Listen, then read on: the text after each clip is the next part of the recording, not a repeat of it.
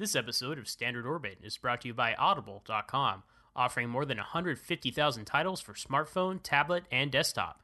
To get a free audiobook of your choice, visit audibletrial.com/trekfm. And also by Enterprise in Space. Find out how you can help science and education and become a virtual crew member aboard the NSS Enterprise Orbiter. Visit enterpriseinspace.org.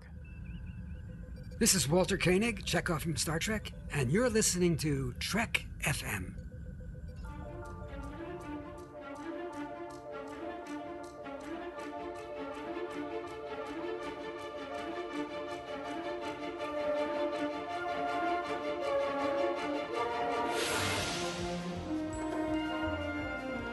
Risk is our business.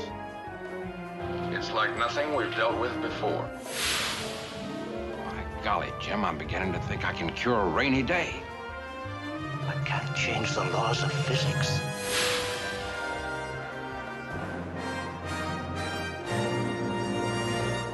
Welcome, everyone, to Standard Orbit, Trek FM's dedicated podcast that covers the original and new cast of Captain Kirk and the Enterprise. I am Ken Tripp. I'm Tony Robinson, and I'm filling in for Zachary Moore this week. Yeah, thank you, Tony. We appreciate you joining the show and bringing a key component of the team working on Project Enterprise, the team that designed and built my favorite starship of all time, the refit Enterprise from Star Trek, the motion picture. Yeah, it's great to have a very special guest today from the Project Enterprise team. And before I say who he is, let me just give you a bit of background as to how he came to be here. I met this gentleman here in the UK a number of years back over a pint in a local pub, as you do. And he turned to me and said, well, as you do, you say hello.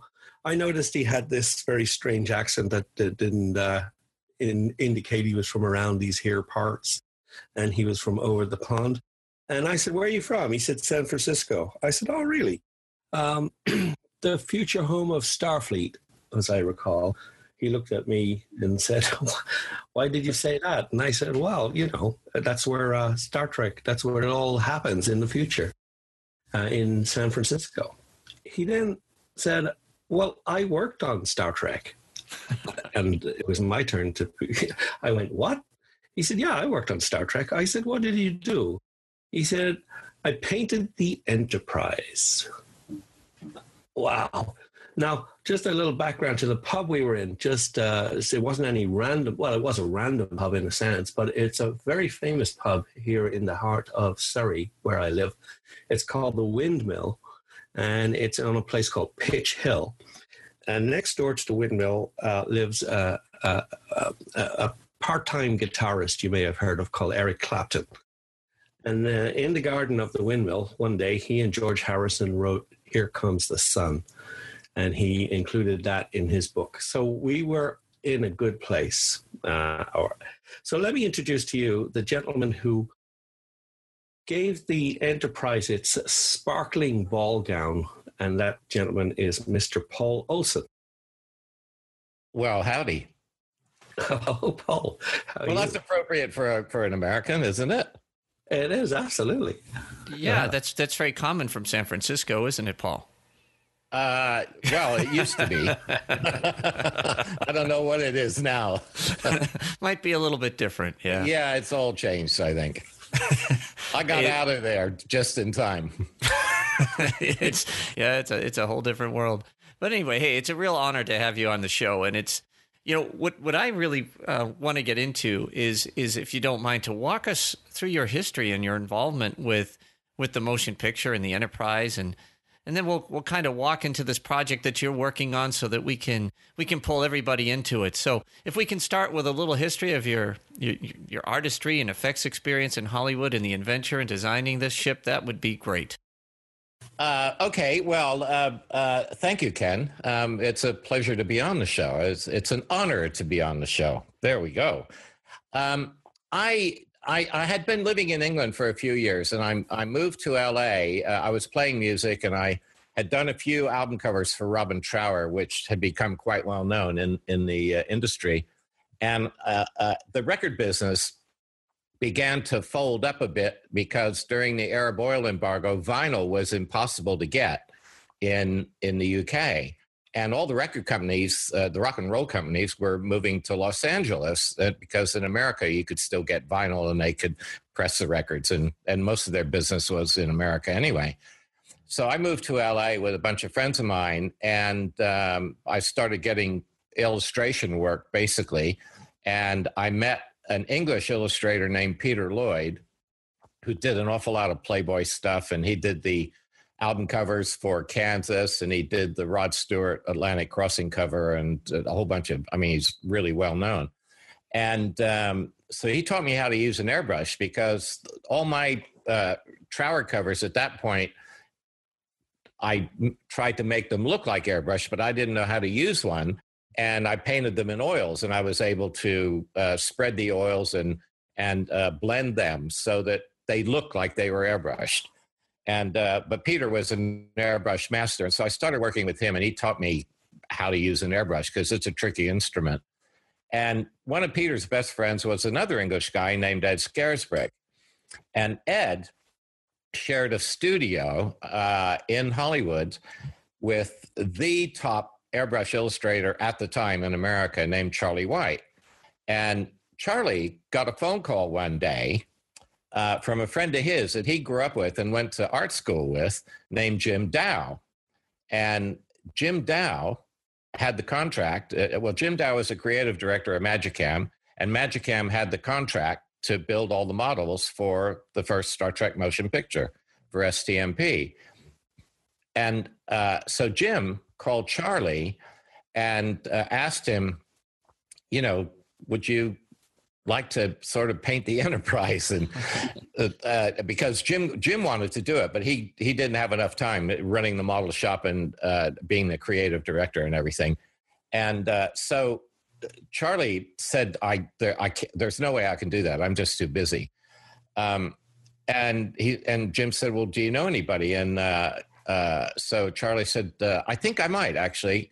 And he turned around to Ed, and he said, Ed, don't you have a friend of yours who's pretty good with an airbrush and looking for work? And Ed said, yeah. And so Charlie gave Ed Jim's phone number, and I'm up in my studio.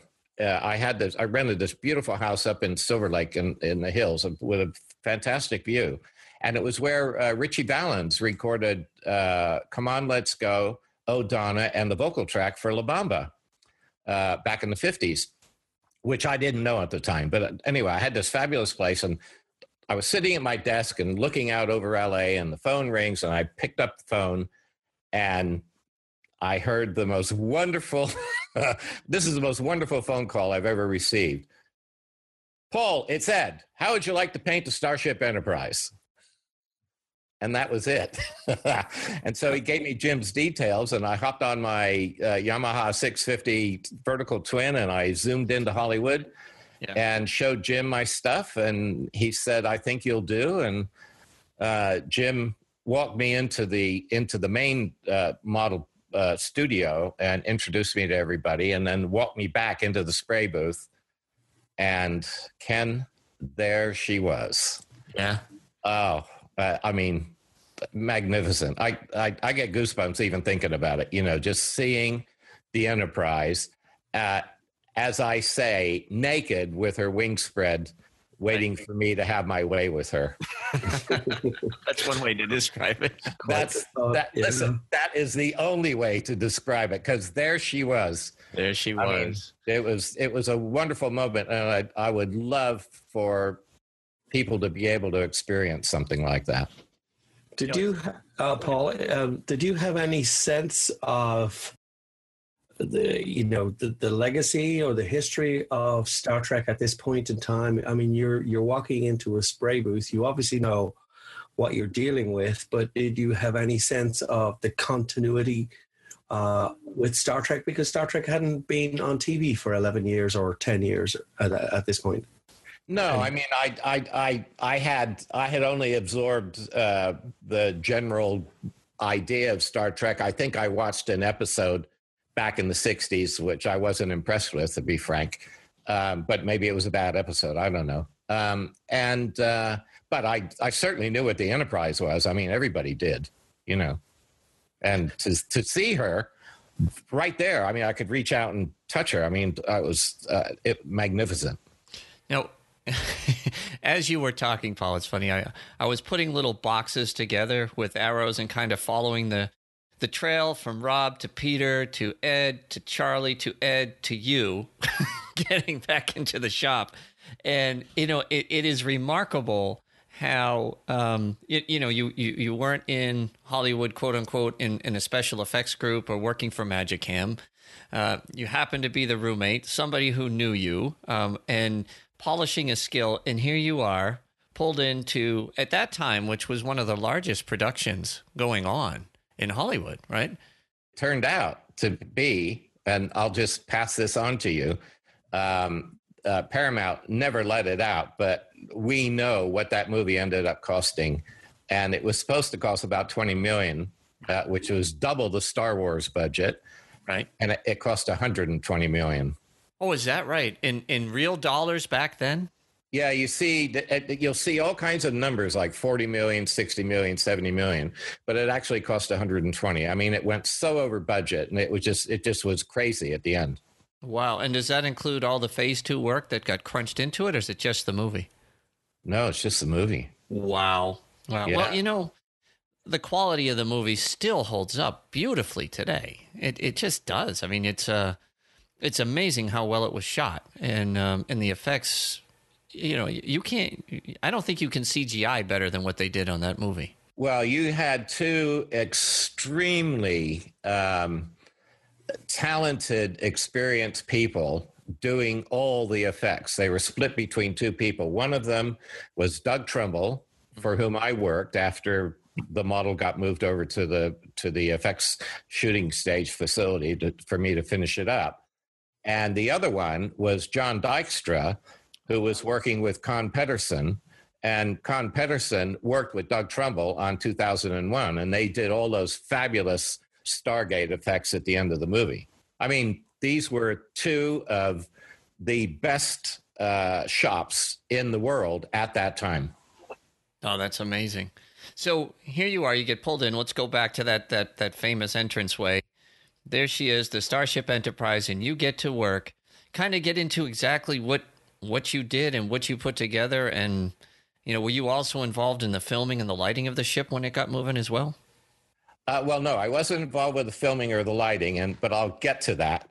But what happened after Jim introduced me to the Enterprise, he then said, look, you know, it's a white ship, and I don't want to paint it in various shades of gray. You know, it'll just look terrible, which it would. Mm-hmm. And he said, but a couple of years ago, he had completely restored a 1935 Ford, and then he painted it with pearl paints. And he said, Paul, I want to use pearl paints on this baby. And that sounded great to me. So he told me where to go to buy them. And I went down and I bought, there were only 4 colors you could get. I mean, they're transparent, but they tend to reflect a basic color. And one was red, one was green, one was gold, and one was purple. I think it was purple. Red, green, and blue. One was blue. And then they reflect the depending on the angle of incidence of light and your point of view of looking at it, they reflect their opposite. So they're called flip-flop colors. They reflect their color complement. So purple will reflect yellow, and orange, and red will reflect green, and so they go back and forth.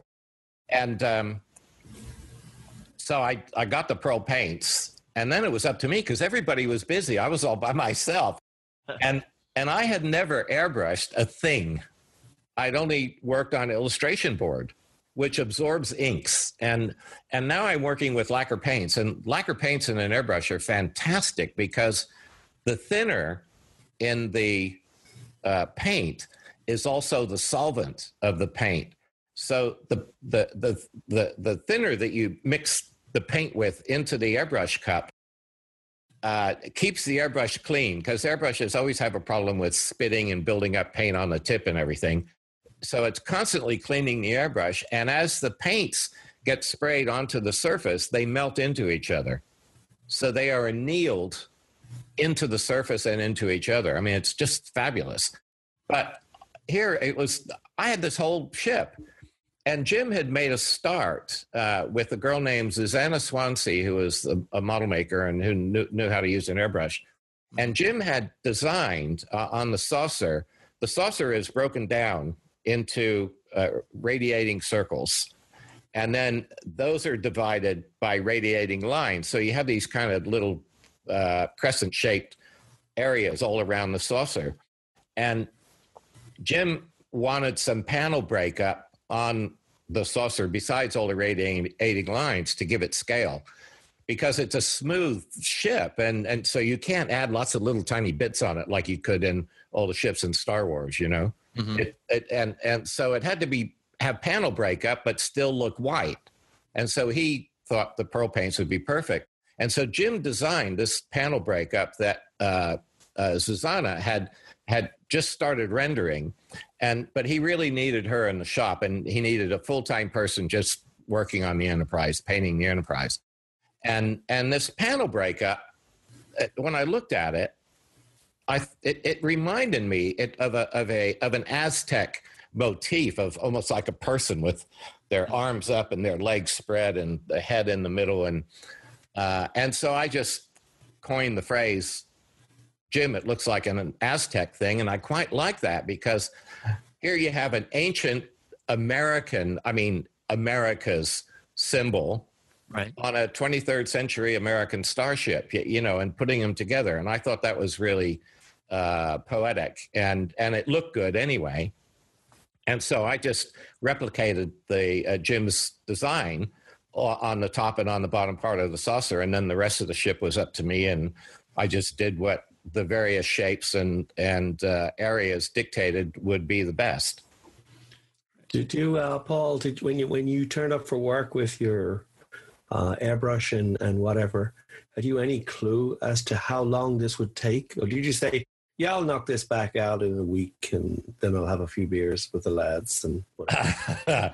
No, I didn't. I mean, but I got a pretty good indication that, well, it took me 3 days to actually start airbrushing the Enterprise, because I was testing all the pearl paints on bits of plastic that Jim gave me to test everything. And I have to admit, I was procrastinating a bit because I was really nervous about actually starting on the ship herself. So I got real comfortable with the paints and what they did and how they would build up and everything. And then I had to make a start. And once I started, then it was fine. But I could see it was going to take a long time. But, we were working 12 hours a day, 7 days a week, and we just had to do what we could do. And it ended up taking me 6 months. Well, it ended up taking 8 months because somebody screwed up part of the ship at the end, and we had to redo a bunch of it. So, but it was a long process. And there was no deadline to say we'll need it by the 1st of August or something like this? Well, the movie release date was Christmas of '79, and I started we can't remember when I started, but we think it was either June or July of '78. Well, so I knew we would get it done in time to shoot it, because Doug was still setting up the facility whilst I was finishing it up, because I'd moved over to the shooting stage after 4 months, and I still had 2 months of work to go on it. And it took Doug 2 months he had this big old factory that he had to change around and get all black, and then bring in lights and camera tracks and all the engineering equipment and a metal shop and everything, and put in a small little theater to watch all the dailies. So it took him 2 months to do all that. So yeah, it finished on time. When you were looking at the saucer and thinking, where will I start? Where did you start? Did you start at the bridge and work out, or did you, start at the edge and work inwards, or did you just pick a point and go for it? Well, I thought, okay, where's the least damaging place I can start? Because so I turned the ship on its side. So I started on one of the outer crescent shapes on the saucer on the bottom. So I worked on the bottom first, and because I reckoned that all the major shots were going to be on the top, which in fact they weren't. The lots of them were on the bottom, but it all came out fine. That's interesting. So it's how big was the model, Paul? 8 feet long. 8 feet long. So you had to work around the model. You couldn't adjust the ship, or could you? Was it on some kind of a pedestal that could be rotated or turned, or was it? 5 different ways. So it could be. It could be mounted on a pole that went through the back section, that went through the bottom, that went through one side, and that went through the front. I think it was the front or maybe the top, depending on how they wanted to shoot it. So it was when we had to rotate the ship, we got a couple of people in, and we'd have to lift it and open up a door and get it back onto this stand. It was a bit like a stand for an engine, for a car engine. Yeah, and the thing weighed quite a bit. I don't know what it weighed, but I have a feeling it weighed 300 or 400 pounds. Well, there was a lot of talk. A beautiful ship, but a real pain to work with because of its size and bulk and electronics and things. Well, there's a surprising amount of surface area to that ship. There are all these surfaces. It was almost I thought, when am I ever? I'm making progress, but there's still so much to do. But it was a beautiful design, and Richard Taylor, who designed the ship, if you look at richardtaylordesign.com and just see what that man has done, he's frightening. Okay, well, is he? Has he done a lot of other things in other movies too? The name just doesn't ring a bell. Yeah. Well, he was the effects director for Tron. Oh, okay. And I think he's got 13 or 14 Clios, because he did a lot of TV advertising, 7-Up commercials that were all the first CGI commercials in America, and the stuff he's doing now. He's got it's a 30 or 40 foot or 50 foot tall video screen at LAX in the International Terminal. And it's called Aquafemme. And it's this girl who's underwater, and she's got these long flowing gowns and all these bubbles. And he's right at the cutting edge of what you can do visually. And he's now working with virtual reality. Just look at his website. It'll knock you out. Yeah. Is that screen, is that the one when you go into the, what is it, the Barclay building? Oh, yeah, it's the, what's it called? The, you just threw me off there. Well, when I was going through the wall, it starts with a B anyway, the terminal, the International Terminal. But there are several of those screens scattered all around the terminal. And they're his? Yeah. Wow. He designed everything on them. So for people going through LAX, departing somewhere, they can look and see this giant screen. Any giant screen they see at at the what's the name of the term? It was the mayor of LA. Anyway, yeah.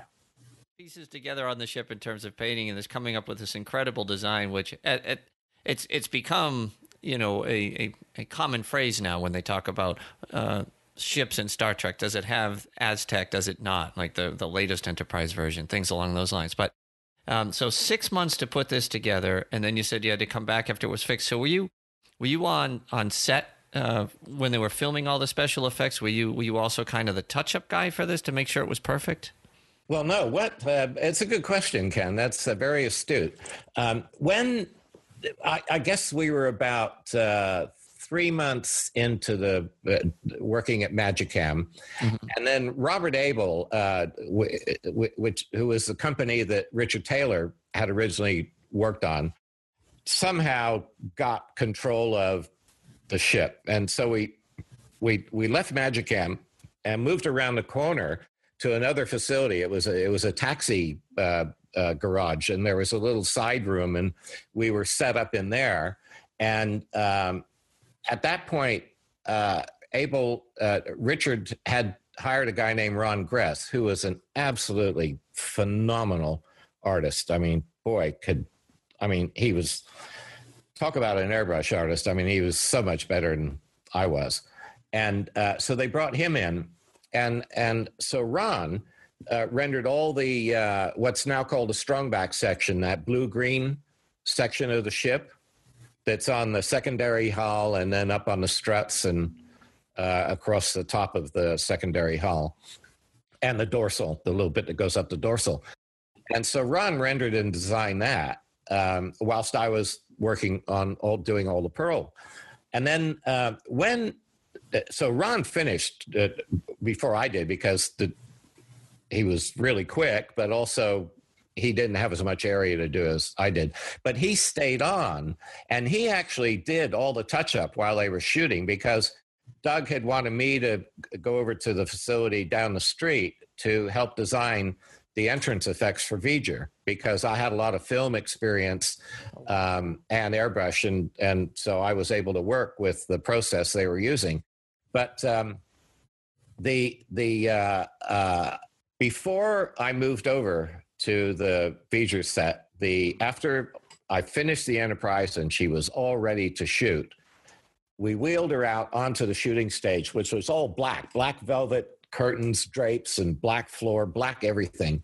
Mm-hmm. And the lighting guys closed the set, and they had the space dock hung, okay, and they closed the set for 3 days while they lit the Enterprise in the space dock. And some of the tricks they used were they would have a spotlight shining down on a bunch of styrofoam blocks that had dental mirrors of different sizes on them with little swivels, and then they could reflect off a dental mirror and send that beam up to exactly where they wanted it. And using a small mirror, they could make it a small beam. Using a big mirror, make it a big beam, and they could put Vaseline on the mirror to diffuse the light. Uh-huh. And it was all this real simple, clever stuff. So after they got it all lit, and then we got the whole crew and Doug together, because Doug hadn't seen it dramatically lit. And we all held hands, and they led us into the soundstage, which was completely black. And then they said, "Is everybody ready?" And they hit the lights, and they lit that baby up. And I'll tell you what, I mean, everybody just gasped. Really? And I couldn't believe how beautiful she was, because I'd been working on her with neon lights everywhere. Sure. So it's all flat lighting, you know? Yeah. And now that she was dramatically lit, I could see the movie right away. You could just see it. And I mean, it stunned everybody. And I was gobsmacked. And Doug turned to me and he said, "Paul, you know, it's a shame. We're not going to be able to light her hot to get all the beautiful pearl paints, because we'll get too many light kicks off the different colors, and we won't be able to pull a clean matte to drop out the background and drop in the Enterprise into a background nice and cleanly." Mm-hmm. And so they had to light her at a low light, and you lose a lot of the pearlescing effect. And so what people see in the movie that they think is beautiful is probably about 30 or 40% of what she really looked like. And it's a real shame. Yeah, but do you feel like the shadowing or the inability to see the whole thing added more to the realism of being, you know, out in space and so forth? Because it was all the light was organic, right? And even though it was tricks of the trade to make the numbers and the names and the different areas of the ship light up, it would be a very interesting circumstance where everything would be bright. And, you know, I think of... Oh, no, but I'm just saying that the lighting that they used, mm-hmm. They couldn't light it. They couldn't make it as dramatic looking as it really should have looked because of the matte problem. Were they able to get it? Because, you know, I see variances in the still photos they've taken of the ship. Yeah. Were there some where they were able to kind of capture that a little bit better than others? Because it's hard to match it movie to still print, you know? Yeah, of course. Yeah, that's pretty cool. So that's a dramatic moment. When you saw the movie for the first time with the music and the motion, how did it impact you? Well, I mean, the movie was that we knew we were working on a turkey, basically. It wasn't, I'm sorry, I know it's your favorite film, but It's favorite Star Trek film, yes. Yeah, but the studio wouldn't release any of the live action for us to marry up any of the shots to, because they were embarrassed with the quality of the film. And but I saw it. I was in London actually, and I saw it here, and I mean, it was very impressive seeing this on the big screen, and then I'm wondering, what shots are they going to use? How's it going to fit into the story and all the rest of it? Because I didn't know. Mm-hmm. And, I mean, when that reveal of the Enterprise in the space dock was on the screen, it hit me just like it hit everyone who first saw that film. I mean, there she was. There's your Enterprise. Bang. Here's a bit of this. So it was pretty impressive. I can imagine. Well, I think the difference would be you played such an integral part of creating that look and that ship that, for me, it's funny. I was 12 or 13 years old, something like that, when the movie came out in 79. And, I wasn't into Star Trek before I had seen it. And, always was a big naval history buff, loved ships, loved things like that. And the way this, and that's probably why it's my favorite, because of how beautiful the motion picture was, the way it was filmed, and the way that ship just caught me. It just had an impact that was indelible, and I've been a Star Trek fan since. And I just can't imagine how, if it had been something that you personally had worked on, to see on a screen like that. And like I said, you fell into this thing. It's not like you were into movies or making movies. You've done a lot of great work, but in a completely different industry. You can talk about the albums and so forth, and they can look at that's great. But once it's playing, you don't see it. But this is, I can't even express what it must have been like for you. Well, you've done a pretty good job. I'll tell you, it was magnificent, and it was humbling. And I felt like I was floating on a cloud when I walked out of the cinema in Leicester Square. I mean, it was a whole bunch of wonderful things all thrown in together. Yeah. So as time evolved and the motion picture was left in the rearview mirror, and they started to make the sequels, obviously they did not put the time and the money into the effects that the motion picture did. I'm quite certain there's a good reason why they couldn't afford it. But as you saw the other films and the way they lit the ship and treated the ship, what were your kind of feelings towards that? Well, when we finished the movie, I mean, the title of the film was Star Trek: The Motion Picture. Right. End of. But nobody had the actors, nobody at the studio. Everybody thought, okay, we made the movie. Right. That's it. Done and dusted. So, everyone thought, okay, that's gone, and on to the next project. And then, the ship was going to be, we had a beautiful custom-made flight case made for it and everything that was all padded. It was beautiful, and we put her in the case, and she was going to be sent to the Air and Space Museum in D.C. and hung, floating in the air. And I thought, I'm going to have one of my pieces, And then they decided to make a second film. So that ILM got that gig, and ILM used a different filming technique than Doug used.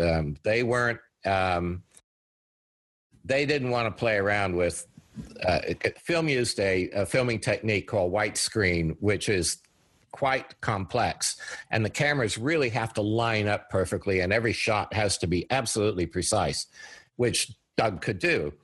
And so ILM shot it green screen, and the trouble is the pearlescent paints, depending on what you were looking at, were reflecting every color in the rainbow, and so any shot would have some green in it. And when you have, like, if you have a weatherman wearing a green tie standing in front of a green screen, the green tie will show through the background of whatever he's showing you, the weather chart or whatever it is.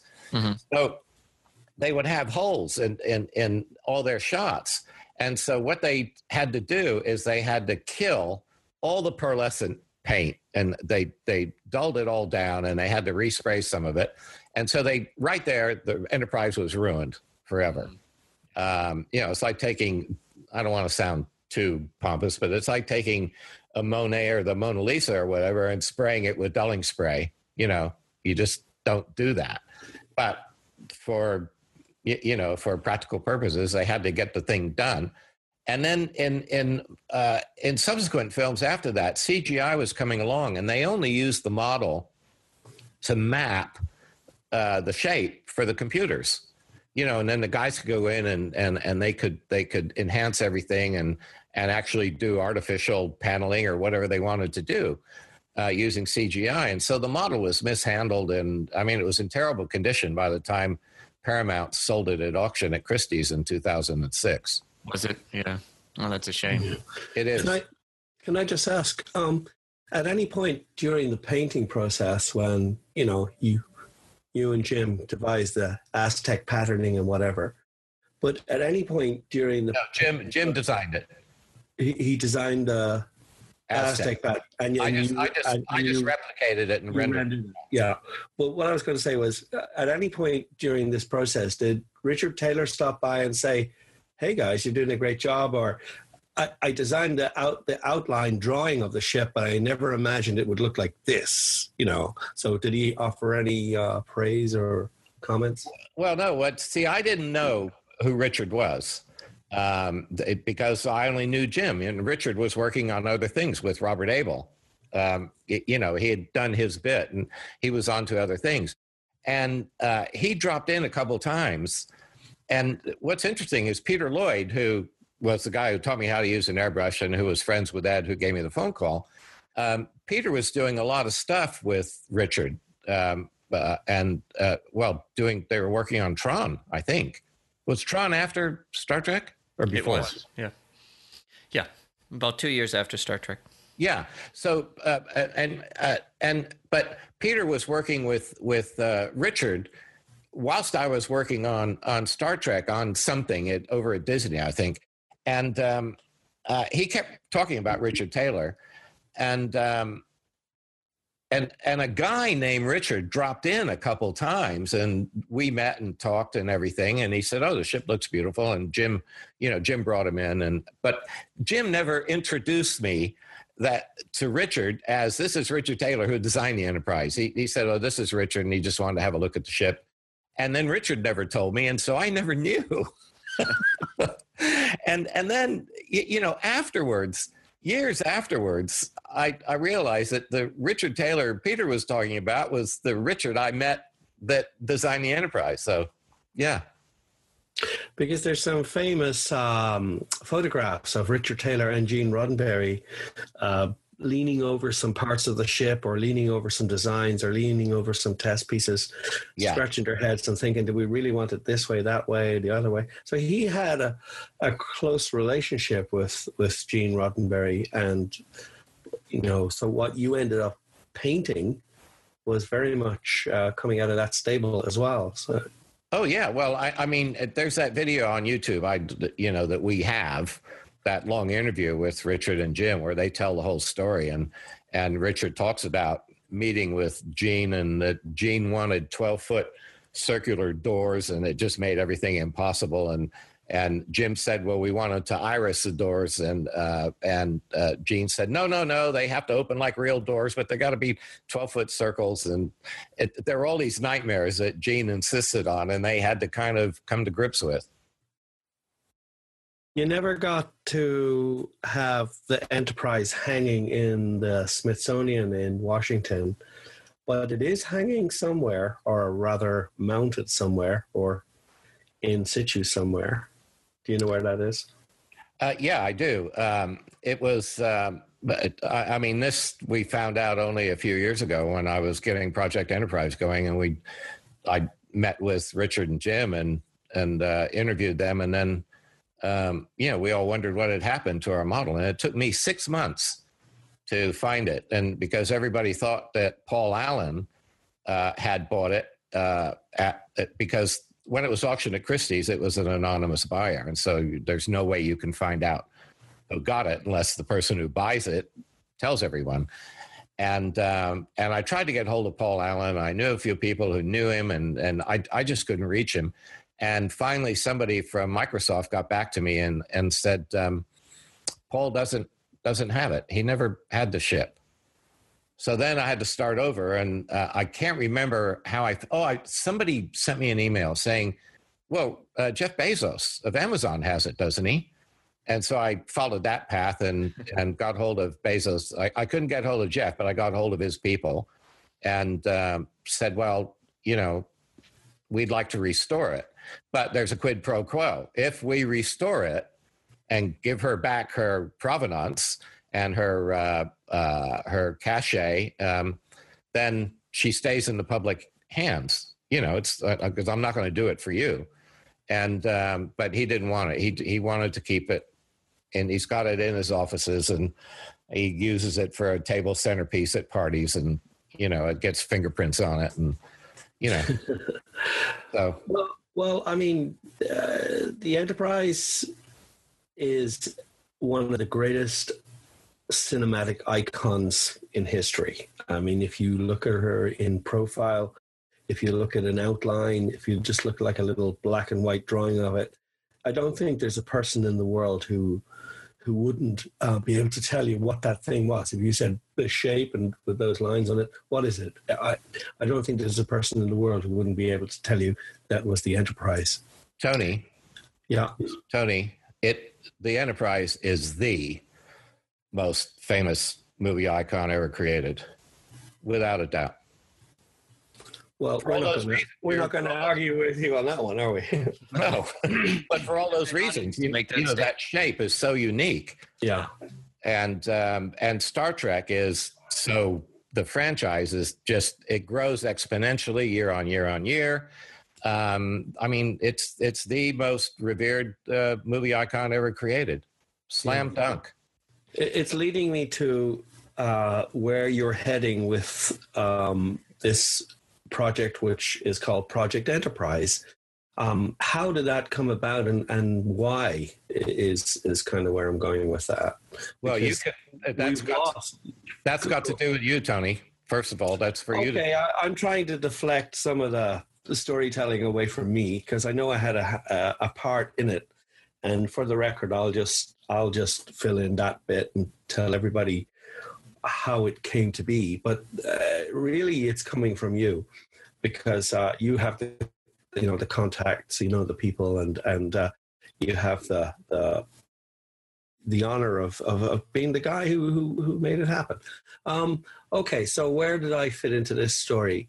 Well, obviously after that meeting when we had a few beers in the pub and you found out I was interested in Star Trek, and then I think for quite a while after, every time I met you, we would discuss one Trek thing after another and whatever. It never stopped coming up as a subject.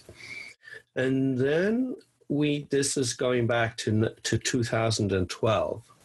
Early in 2012, I noticed somewhere that there was going to be a convention held in London, and it was called the Five Captains, and it was called Destination Star Trek London.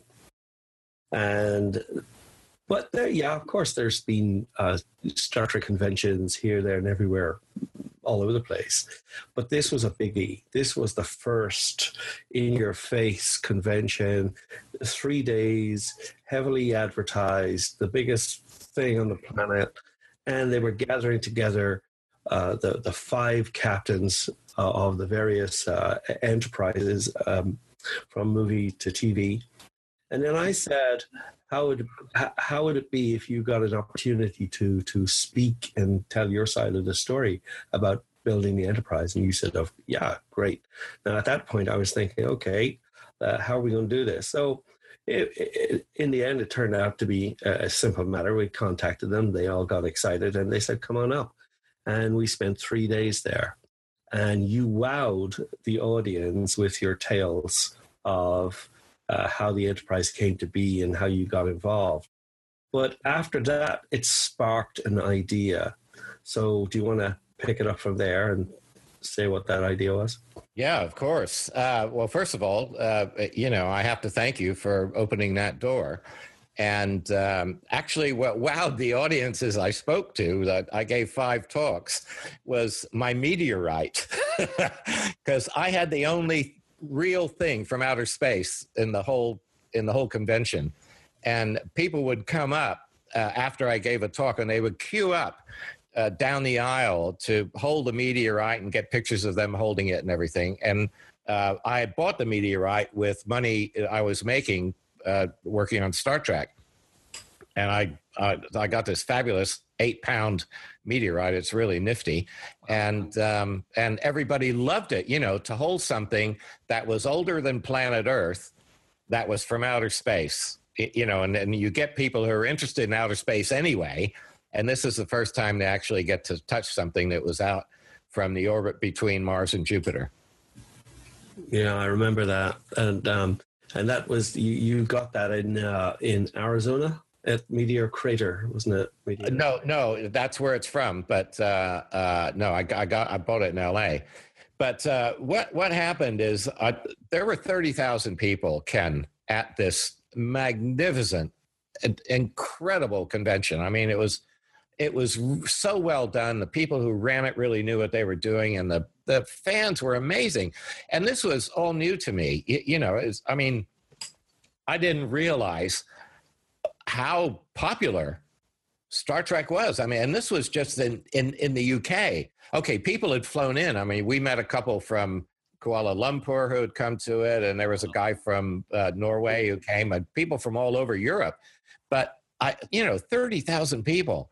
And it was such an experience. And so, I got home at about 1 a.m. on Sunday night, and I woke up Monday morning buzzing, the morning after the wonderful night before, if you will, experience.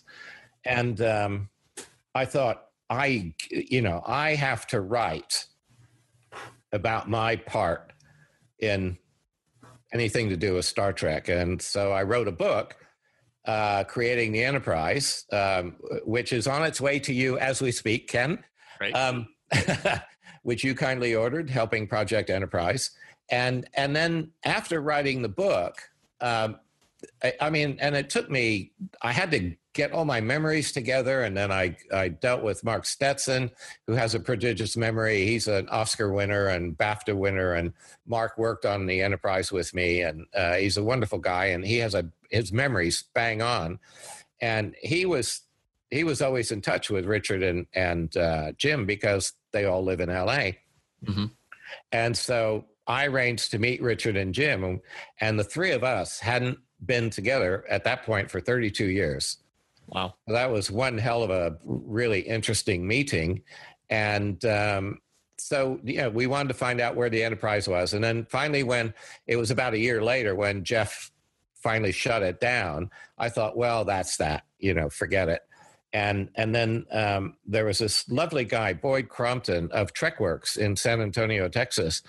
And Boyd wrote to me and he said, Paul, why don't you guys build another one, with modern technology and everything, make it bigger and better. And you guys are the only guys who can do it, because you have the provenance. And I thought, oh, I don't know, and Boyd kept after me day after day after day. And it took me about a week to realize he was onto something. And so I talked with him about it, and then I met him in LA, and he interviewed Jim and Richard, myself. And So we decided, well, yes, we decided that if I could pull it all together and do all the work, we would form Project Enterprise and try and raise the money to recreate our iconic model, and then keep it out in the public and take her all around the world so that fans everywhere would have a chance to see her. Oh, that's pretty special. So where are you right now with the project? Well, we've hit a bit of a bump in that it's going to take 2 years to recreate the Enterprise and the virtual reality display that will surround her. I mean, we're talking real high tech, and build all the flight cases and everything, and all the sound equipment and camera equipment and projection equipment. And that's probably going to run in the neighborhood of between $2 and $3 million and take really wild. 2 years. Yes. But most of that money, well, in fact, all of that money, once we get going, can be raised through the documentary rights with somebody like Netflix or somebody like that, because we want to do a documentary of the whole thing. Mm-hmm. And in the meantime, I managed to get Nichelle Nichols on board with us, and she's our spokesperson, and she's all over the website. And Nichelle wants to debut the Enterprise at Grauman's Chinese Theater in Hollywood Boulevard. And she said, when I met her, Tony ran into her at the bar when we went back in 2014 to the next convention. Meeting people for you, Tony. Pardon? It seems to be a very common way for you to meet people. I know, it's a weird thing. He's got that Irish charm. Person. He's got that Irish charm, that people can't resist.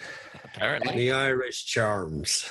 Yes, and so I was talking with Nichelle, and when she found out what I was thinking of doing, she said, "Paul, I'll unveil it. Get that thing built." So that changed everything, so then Nichelle gave me her details, and I flew out to LA and filmed her, and she's been so helpful. I mean, she's the most wonderful, wonderful woman. Yeah, she's. So we put the website together. I got a dear friend of mine here in England who did a marvelous job, and he still hasn't been paid what he's worth, and put this fabulous website together. But we've only managed to raise $16,000 so far, and $15,000 after fees. And I need about $35,000 or $40,000 to hire a top PR company in America to get me on all the talk shows and various programs and radio stations and doing interviews to explain what we want to do to get the word out to fans, because we've saturated social media as much as we can, and we really haven't gotten anywhere with it. And I have a whole sponsorship program to bring in corporate sponsors like Enterprise Rent-A-Cars, and they were interested, but they said, well, CBS hasn't authorized your project. And so I spoke with a guy at CBS. He was over here, and he said, the thing is, Paul, we may have a conflict with exhibiting, because you want to exhibit the Enterprise. I said, yeah. And he said, we may have a conflict because we've got exhibition contracts that may conflict, that if the Enterprise is built, that we won't be able to exhibit it in a CBS authorized event. So I've gone back to him, but I haven't heard from him. So I'm going to have to try another tack and say, look, let's just forget exhibiting it. Let's get the thing built. I mean, it'll be great publicity. We'll be able to generate so much wonderful PR, and it'll be great PR for CBS. And if we get like Nissan and Enterprise Rent-A-Cars in as sponsors, I mean, we can go forward and we can get the thing built, and we'll have all these, we'll have A-list actors coming in, looking at the Enterprise. We'll just have so much coverage. It'll be great. and let's worry about when it's finished. Then let's figure out what to do with it. So I'm trying to deal with CBS at the moment at doing that, and they're not coming back to me because I think their hands are full with the Axonar thing. Well, that's done, so that's good news. Yeah, it's done. So I think now they can start moving on and hopefully get back to what they need to be focused on. And they're going to need us, Ken, because they're going to need Project Enterprise so they can recoup all the millions of dollars they spent on the court case. And without us, they're doomed. Well, yeah, it could be. And we're here for them. That's for sure. But so.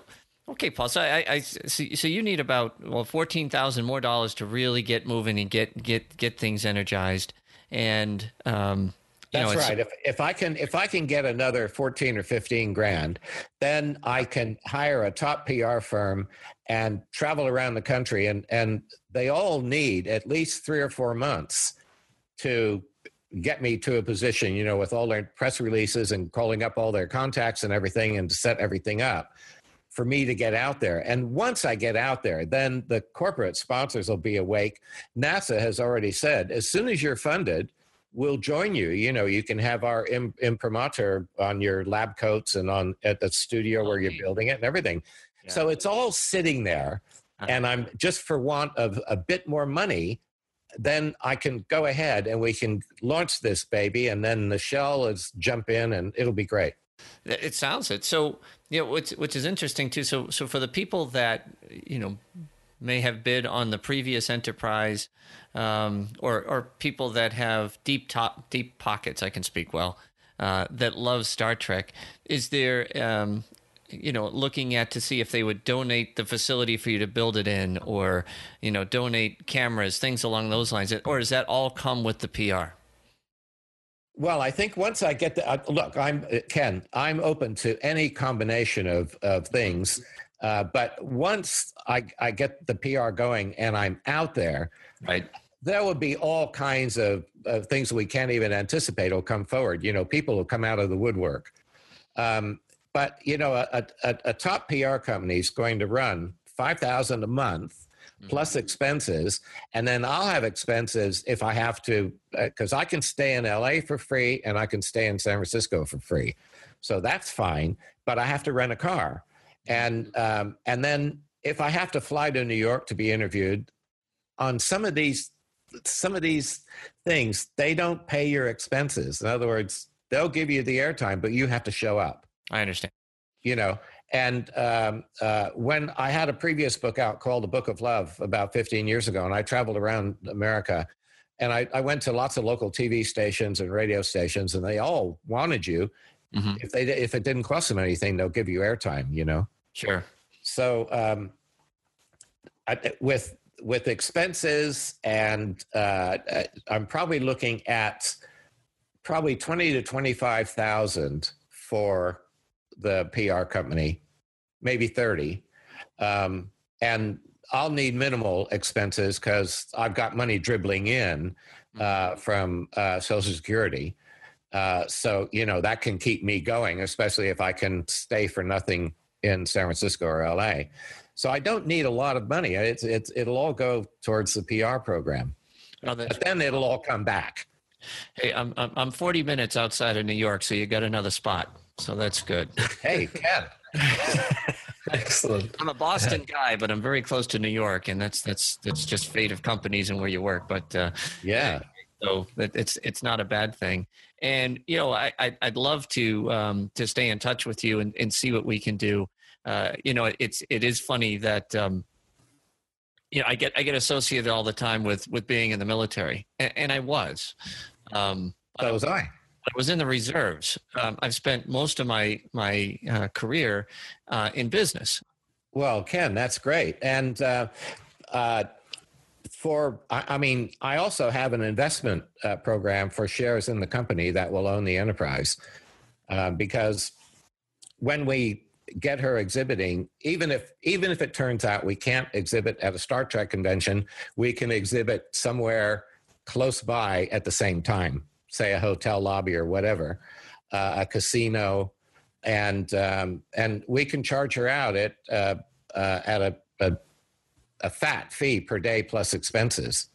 Interesting. So to help pay back, what she's going to end up costing, because so many people absolutely love the enterprise, and so any way that I can get it done, I'll do it. And on Project Enterprise, I mean, we have tiers of lots of different premiums that you can get for people who want to donate. You don't donate; you actually get your money's worth of whatever you get. You can get blueprints that Richard did, copies of my book, beautiful prints of the last decal sheet that I saved.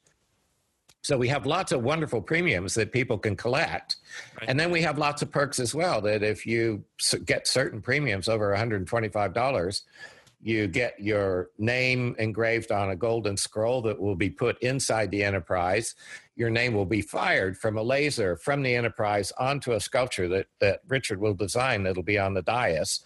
And it'll go kaboom and glow as your name goes along with everyone else who has contributed to the Enterprise. Everybody who contributes, at least buying a copy of the ebook, has their name on that golden scroll. Oh, isn't that cool?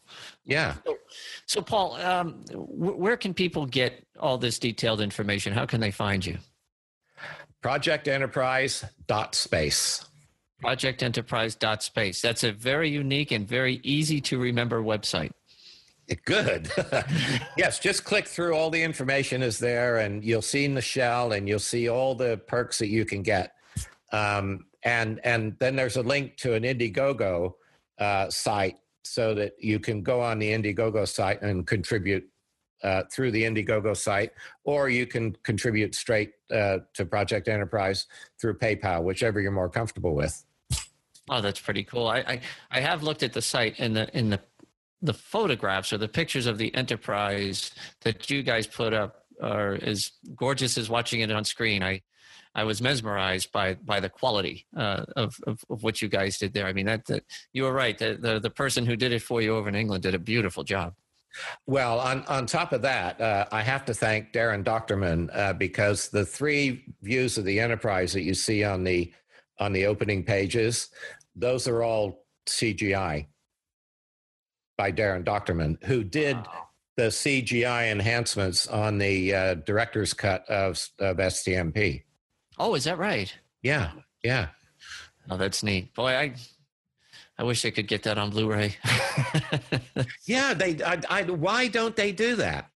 I guess because of the way it was filmed and the amount of money it would take. Because they did it in 2000, I think, or 2001.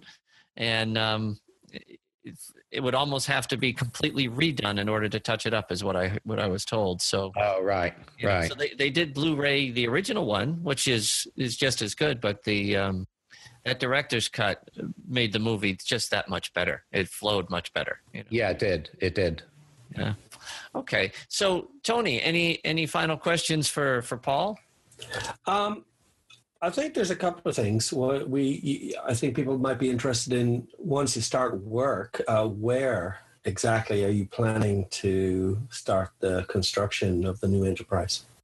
Well, as Jim will oversee the building, the recreation of the Enterprise, since he built it in the first place, and Jim lives down near Costa Mesa, which is south of LAX. We'll get a facility near him, so it's easy for him to just pop over. That'll be great. And people will be able to come and stop by and see the progress in action and maybe get to say hello. Well, if you contribute $1,000, no, is it $1,000 or $3,000 or $5,000? You get to visit the Enterprise. You get a whole bunch of other perks as well. You get unlimited access to every Star Trek convention that or any place the Enterprise appears for life up until the 24th century. You can pass it down through your kids. So yeah, it'll be down Costa Mesa, south of LAX. Well, yes, our minimum contribution is $20, and for that you get an ebook copy of my book, Creating the Enterprise. You get access to over 5 hours of private, exclusive interviews of Jim, myself, Ron Gress, Richard, and Mark Stetson. And you also get a printable file of our Hall of Fame certificate, which is really beautiful. And then, and that gets your name on this scroll that will be on this piece of sculpture that Richard will design, as I said before. And then as you increase up to $125, as you increase your level of participation, you get better premiums. You get a signed copy of my book, or you get a signed and personalized copy of my book. And you can get a copy of a film script, and you can, I mean, you have to really go on the website to see what you can get. But as the premium levels go up, then your name is more spectacularly scrolled on this scroll. It might be in glowing letters, it be fired from the Enterprise. And then, as I said, your name can be etched onto a golden scroll that'll be placed inside the Enterprise. And for $125 or more, you also get your name on the roll-up credits at the end of the documentary. I mean, fame at last. Exactly. Associated with Star Trek. How awesome is that, huh? Indeed. You know, both you and Paul and of course myself have been big fans of the Enterprise. It's a gorgeous ship. And Paul, to your point, it is iconic. It is the most iconic, I guess, ship or emblem, or however you want to define it, in movie history, right? I mean, we all know it. And one of the ways we can prove that is there are no Star Destroyers in the Smithsonian. The Enterprise is it. She is the ship of the line, and it's wonderful that you're putting a project together that will bring her back, bigger, better, more powerful, and for everybody to see. I think it's a very altruistic and wonderful endeavor, and I wish you the best of luck in it. Well, Ken, thank you very much. And might I say to everyone, I'm going to steal a well-known person's phrase here. Let's make Star Trek great again. I wonder who said that. Yes. Very appropriate considering where we are today. Exactly. But, Star Trek is now without her most powerful symbol. And it's a travesty, and we can't let that stand, especially when we're around to be able to recreate her and keep her out in the public for the fans to enjoy. And it's as simple as that, and it's a wonderful legacy for us. Sure. Nope, she's a beautiful lady, and we love her. Absolutely. Okay. So talking about Project Enterprise today isn't the only thing we're talking on Trek FM. Here's some other subjects that we'll be bringing you this week. Previously on Trek.fm, Earl Grey. And then as kind of a teenager, I kind of drifted a bit from Star Trek, and, I pretended one time when I went to see Star Trek Nemesis that I was actually off to see Elf instead, because that sounded cooler than seeing Star Trek Nemesis. Maybe it still is. To the journey! Maybe even playing it with Tuvok, who I think will be brilliant at it, and then it just constantly going brr, brr, like him just getting really annoyed. Yeah. Tuvok would be the Operation Champ. Yeah, he would. Yeah. See, and then the evil holographic doctor from Equinox is singing, the reticular nodes connected to the... Yes. Warp 5. We should get Larry Nemeczek on, and we should do a supplemental episode where we just talk and we act like we're Tellarites and we just insult each other for the whole episode. You would probably love it. What do you think? I think it's a good idea. Yeah, I don't know. That would be... I might have to get coached by our listeners. Meta Treks. And that's the world of language that we live in. It's not this purely referential sense of language. Like when Riker says a minuet, he doesn't just mean, oh, yeah, that thing minuet that I can point to, whatever that is on the holodeck, right? The 17th century French dance. Maybe he wants to dance. Riker wants to bust a move. And that's what else is happening on Trek.fm. You can find us on iTunes, TuneIn, Stitcher, SoundCloud, Windows Phone, and of course you can always stream or download the MP3 from our website at Trek FM. and grab the RSS link. If you're an Apple user, please be sure to hit the subscribe button. That makes it easier for our other listeners to find the show as they search iTunes and helps us increase our visibility for new listeners. I also want to bring up Patreon. Patreon is so important to us. It's how we finance our shows across the network. You know, there is all of our shows are up and running now, and we have incredible bandwidth, incredible amounts of downloads, setting records month after month, and there's a cost that goes along with that.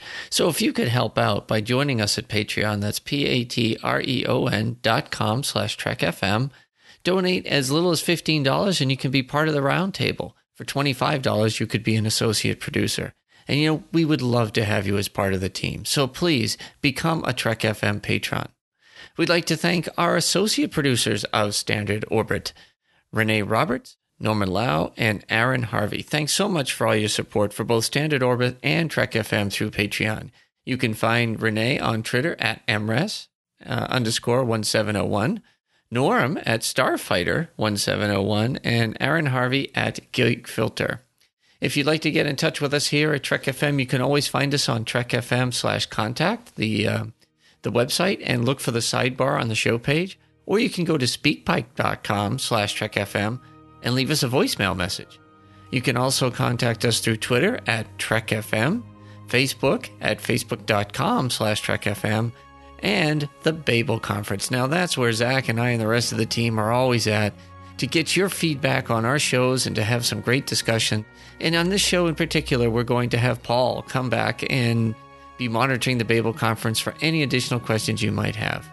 So if you're looking for me, you can reach me through Facebook directly, again through the Babel Conference, or via Twitter at Boston SCPO.